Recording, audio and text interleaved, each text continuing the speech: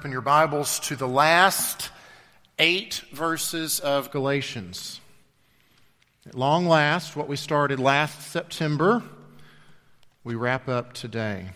Now, I believe, Scripture teaches that all Scripture is useful, that at every time anyone would stand in this pulpit and open God's Word, that He's at work.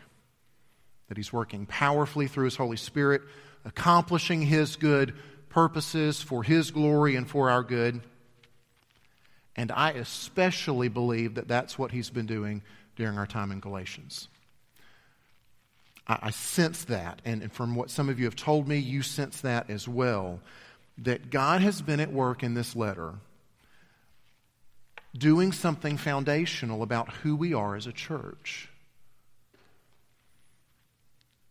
That we would be a church that is gripped by and rooted in this radically free gospel of the Lord Jesus Christ.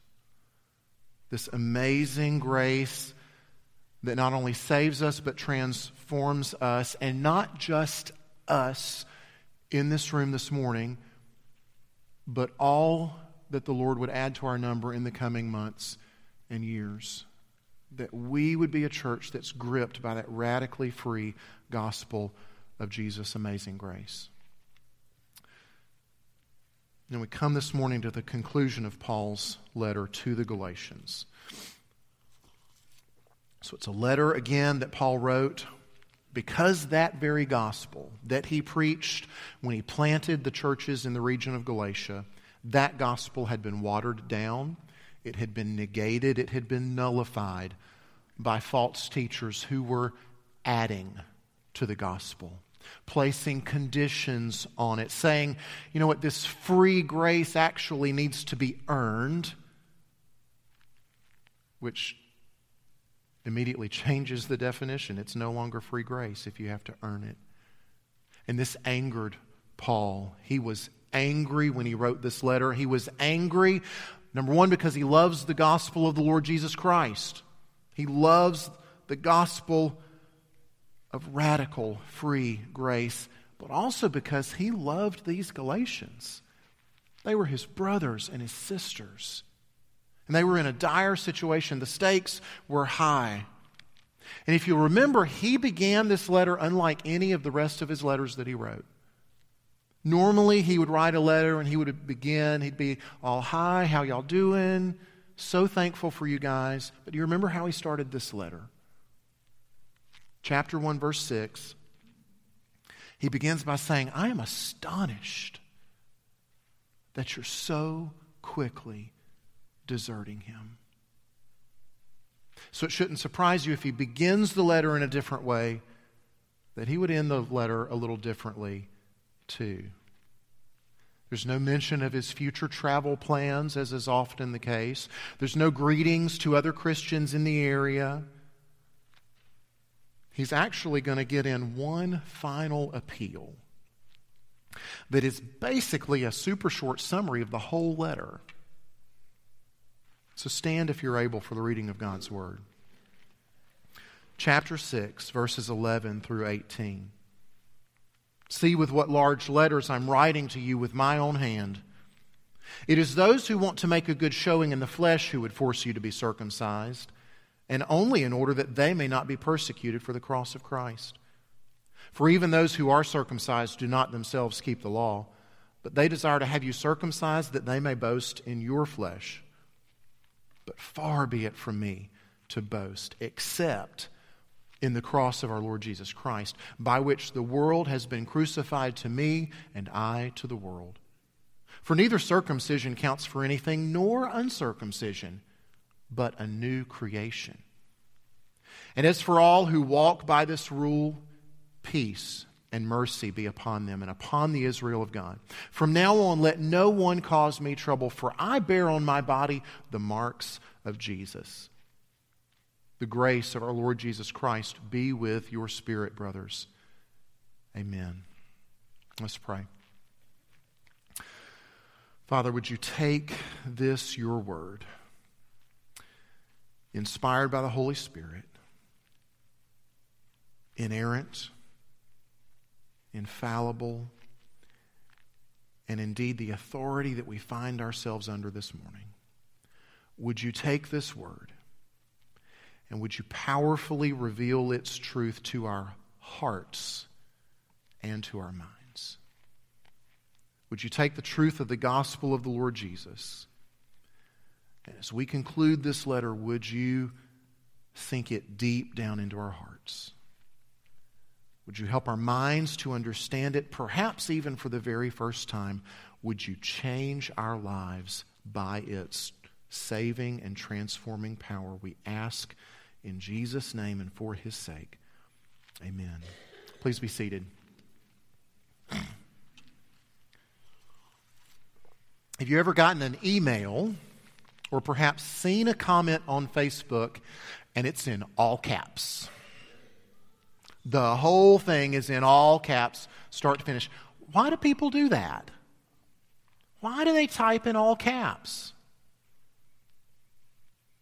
A couple of possible reasons. It could be that they're unknowingly committing an internet faux pas.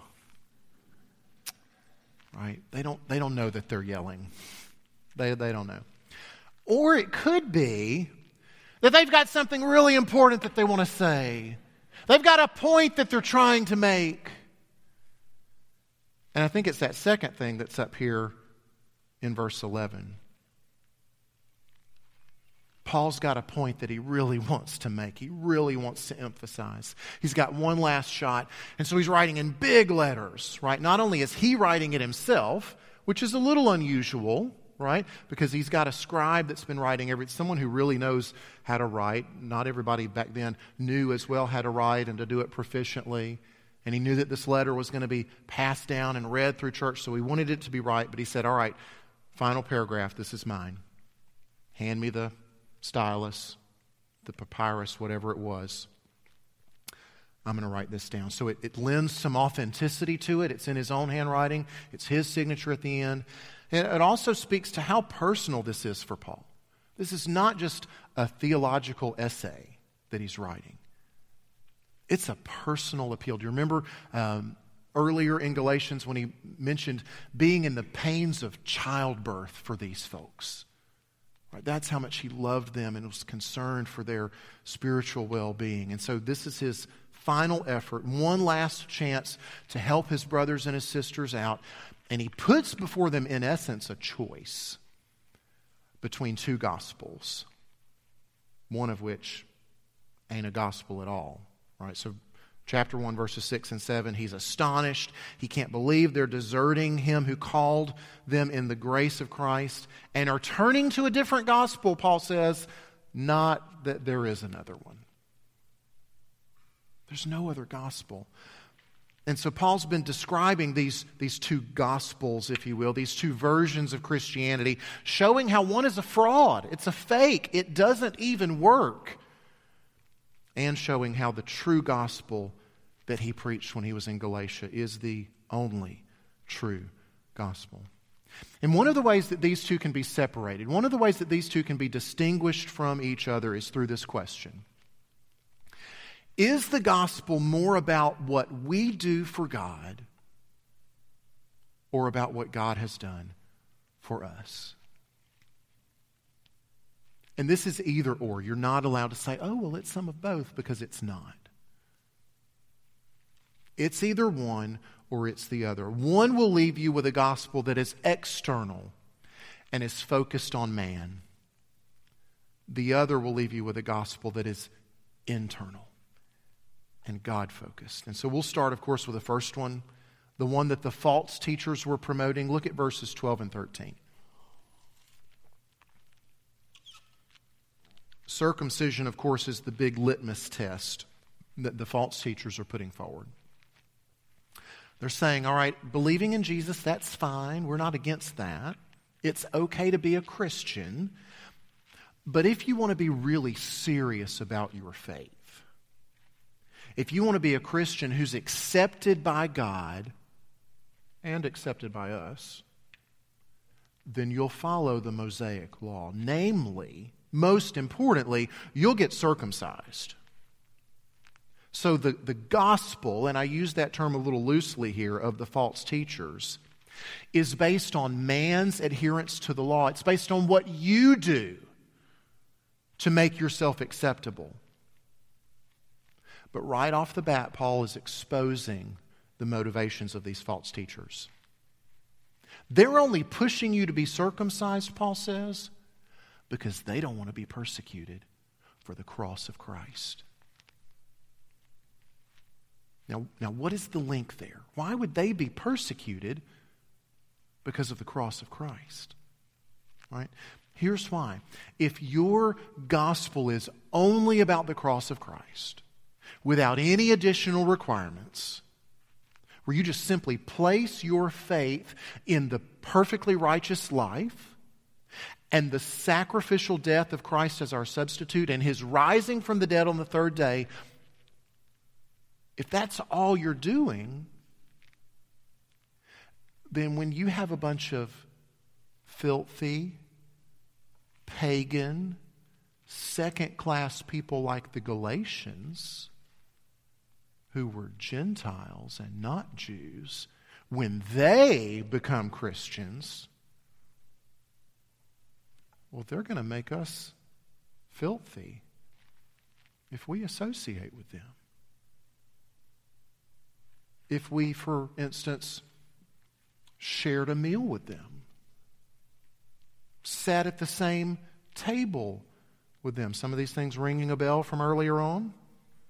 Right? If we did that, we would be ceremonially unclean. And our Jewish friends, they'd ostracize us. They wouldn't have anything to do with us. That's the persecution they wanted to avoid. And they could easily avoid it. They could have their cake and eat it too if those filthy Gentile converts would just follow the law. If they would just become good Jews like us, be ceremonially clean, and be circumcised. So Paul's exposing. He's reminding the Galatians that these guys don't care anything about you or your spiritual well-being. That's not why they're pushing circumcision. They only care about themselves, about them not experiencing persecution. And the other thing that they'd really like to do is to appear successful in the eyes of men. They want to boast, Paul says, in your flesh. As if to suggest the more foreskins they could come up with as trophies, the more converts to Judaism they could come up with, how much more successful they would look in the eyes of their Jewish friends and leaders. But here's the big, huge problem with that. With this external, man-focused version of the gospel. Obedience-based religion like this does not work. Paul says, even they who are circumcised, they don't keep the law. They fail on multiple levels, actually. First, they don't keep all the law. Yeah, they keep the one about circumcision, and probably the ones about the right foods to eat and the right clothes to wear, and probably which days on the calendar you need to circle in red and do special things on. But they got to do a lot more than just that. We saw two different places where Paul said, you got to do the whole kit and caboodle. If you're going to base it on obedience, you got to do the whole thing. Galatians 3:10, right? For all who rely on works of the law, number one, you're under a curse because you've got to abide by all things written and do them. Galatians 5:3, I testify again to every man who accepts circumcision that he is obligated to keep the whole law. Clearly something that they're not doing. They're not even able to. It's an impossible standard to reach. And when you realize that what God has been expecting all along is not just external obedience, but hearts that are lovingly obedient to Him. When you realize, as the Jews should have realized, that even circumcision was internal and not external. Deuteronomy 30, verse 6. Right, see, this wasn't ultimately about the flesh at all. The Lord your God will circumcise your heart and the heart of your offspring so that you will love the Lord your God with all your heart and with all your soul, that you may live. No, the gospel is not primarily external, nor is it focused on man's obedience to God, but rather, part 2, it's internal. And it's focused on the obedience that the God-man, Jesus Christ, performed in our place. Look at verse 15.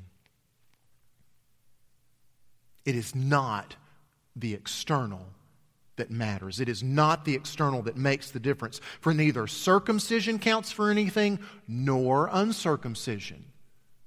But what? A new creation.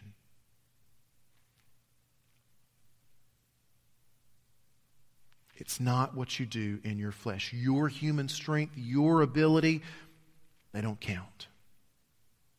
Only the work done by another on the inside of you counts for anything. A new creation. 2 Corinthians 5:17. Therefore, if anyone is in Christ, he's a new creation. The old has passed away. Behold, the new has come. And so tie those things together with what we've seen in Galatians. How do you become a new creation? How is it that you come to have new life? Well, the old life has to pass away.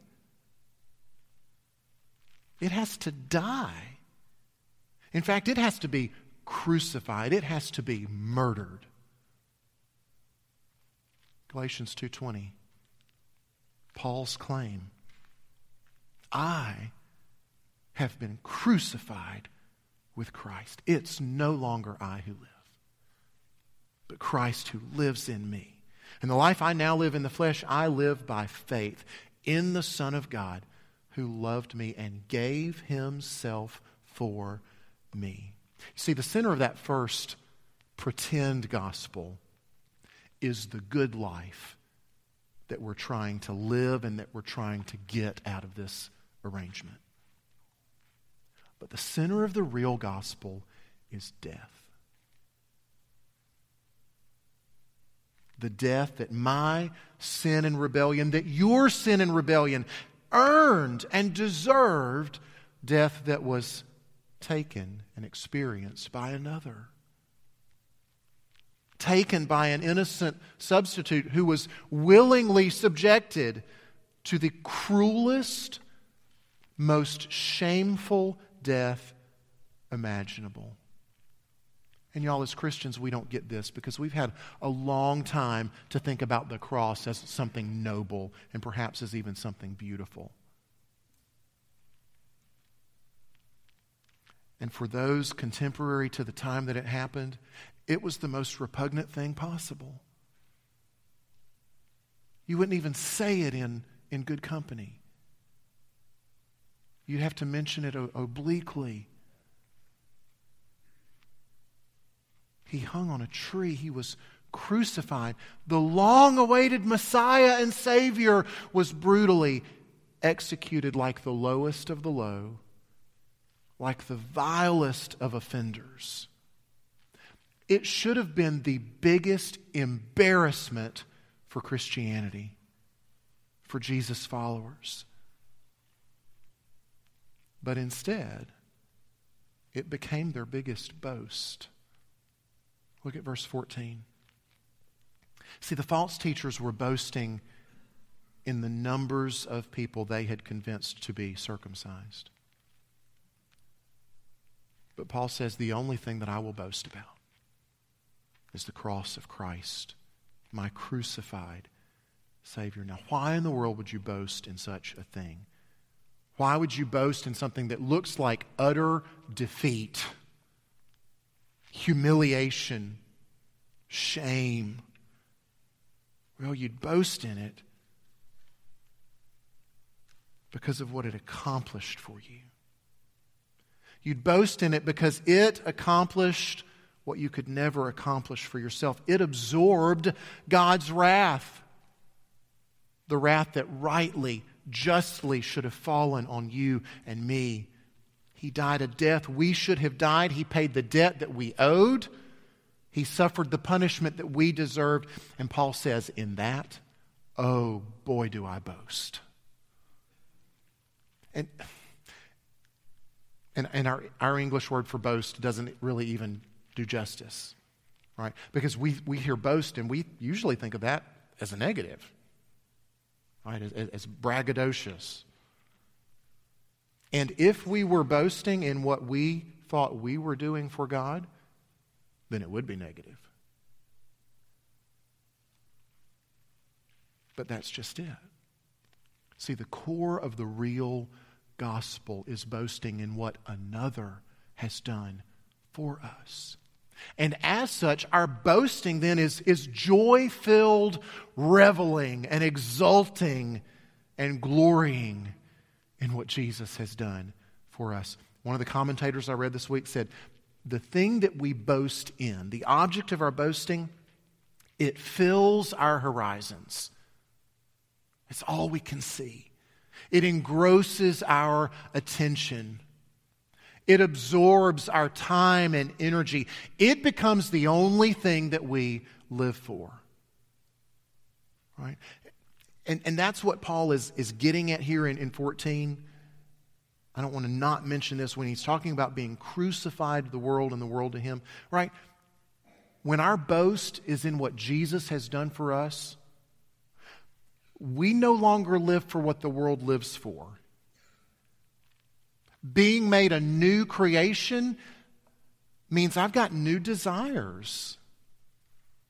And I've also got new distastes for things. Things that I used to love and pursue. Ugh, no thank you. And things that I never gave the time of day to. Oh man, that's what I long for now. His word, his people. Right? Properly understood, the gospel, the cross of Christ, should be either the absolute greatest, most wonderful thing in your life, or it should be despised and repugnant to you. If you really get it, if you really understand it, there's no room for anything in the middle. The cross of Christ can't just be okay to you. It can't be something that you hear about or read about and you say, oh, well, that's nice. No, properly understood, the cross of Christ either satisfies you and completes you and makes you feel absolutely and totally alive, or it deeply offends you. It insults you like a slap across the face. Because it's insulting to be told that you're too weak, you're too shot through with sin to be capable of contributing anything to your salvation. It's offensive to insist that you're so bad off, the Son of God had to die to make your salvation possible.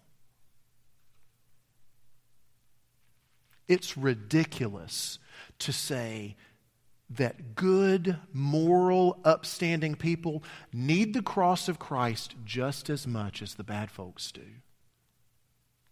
It's lumping in the citizens of the year with the prostitutes and the drug dealers.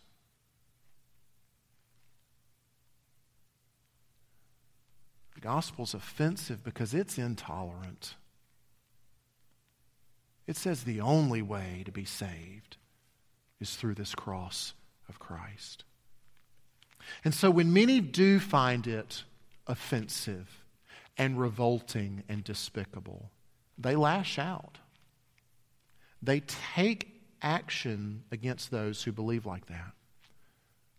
The cross will lead to suffering. It definitely did for Paul. Verse 17. He had been stoned and whipped and beaten and imprisoned, left for dead. The false teachers were obsessed about a particular mark in the flesh that legitimized their belonging to God's people, that made them children of Abraham. Paul offers different marks in the flesh as his evidence. I want to finish with verse 16. Here's the final thing that sets the internal, God-centered gospel apart from the phony gospel. At the end of his letters, Paul very often offers grace to his readers. Grace to you from the Lord Jesus. Sometimes it's grace with the addition of love or of peace. Galatians is a little different in that he offers peace and mercy. This is the only time that mercy is offered at the end of one of his letters. But that's not the big thing. The big thing is that what he's offering is conditional. And that doesn't happen in his other letters. It's conditional, right? This peace and mercy, well, it's only for the rule followers. What?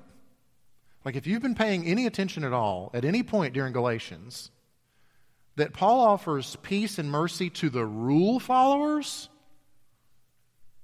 what is up with that? What rule is Paul insisting that they, it says, walk by? And as for all who walk by this rule, peace and mercy be upon them. What rule is he talking about? The rule that the real gospel is not about the externals. It's not about our performance or about our obedience. Remember verse 15, those things don't count. The only thing that counts is if we've been made a new creation. Now, yes, some of you get nervous. You get a little anxious. What about the obedience? Right? It comes. It comes. For all who have been made a new creation, the externals will follow. Our desires will be changed. Even our behavior will be transformed.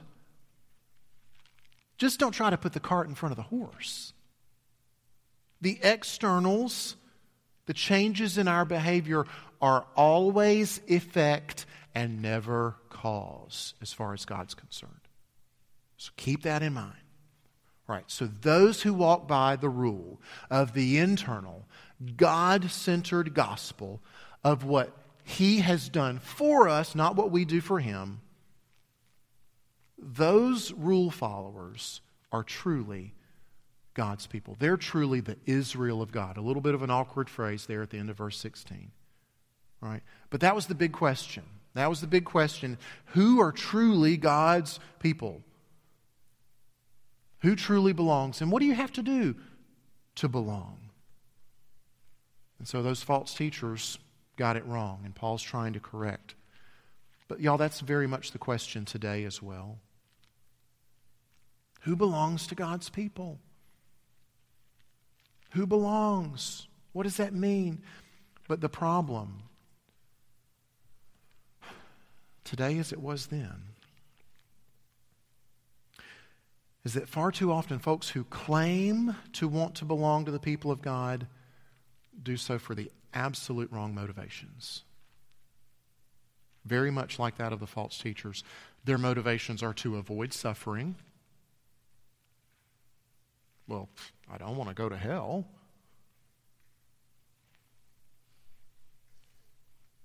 And they want success in life.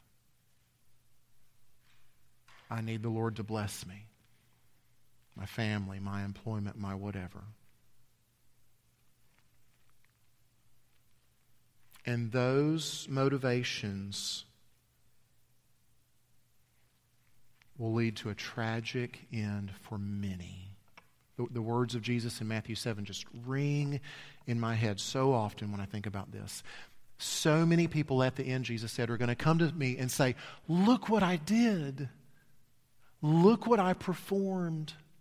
Look at my obedience. Look at my good deeds. Look at my generosity. And what will Jesus' response be? To many, not a few, it says, but to many. I don't know who you are. I don't know you. Depart.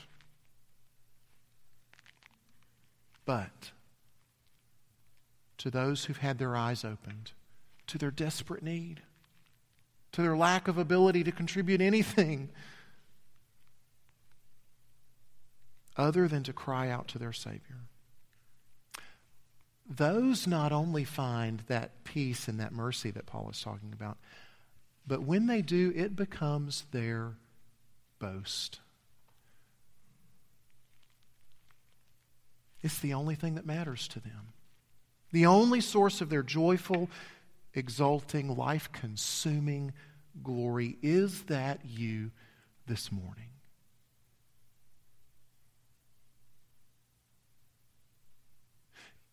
Is your seeking to follow the gospel as you understand it a means to avoid some kind of suffering or to gain some kind of blessing?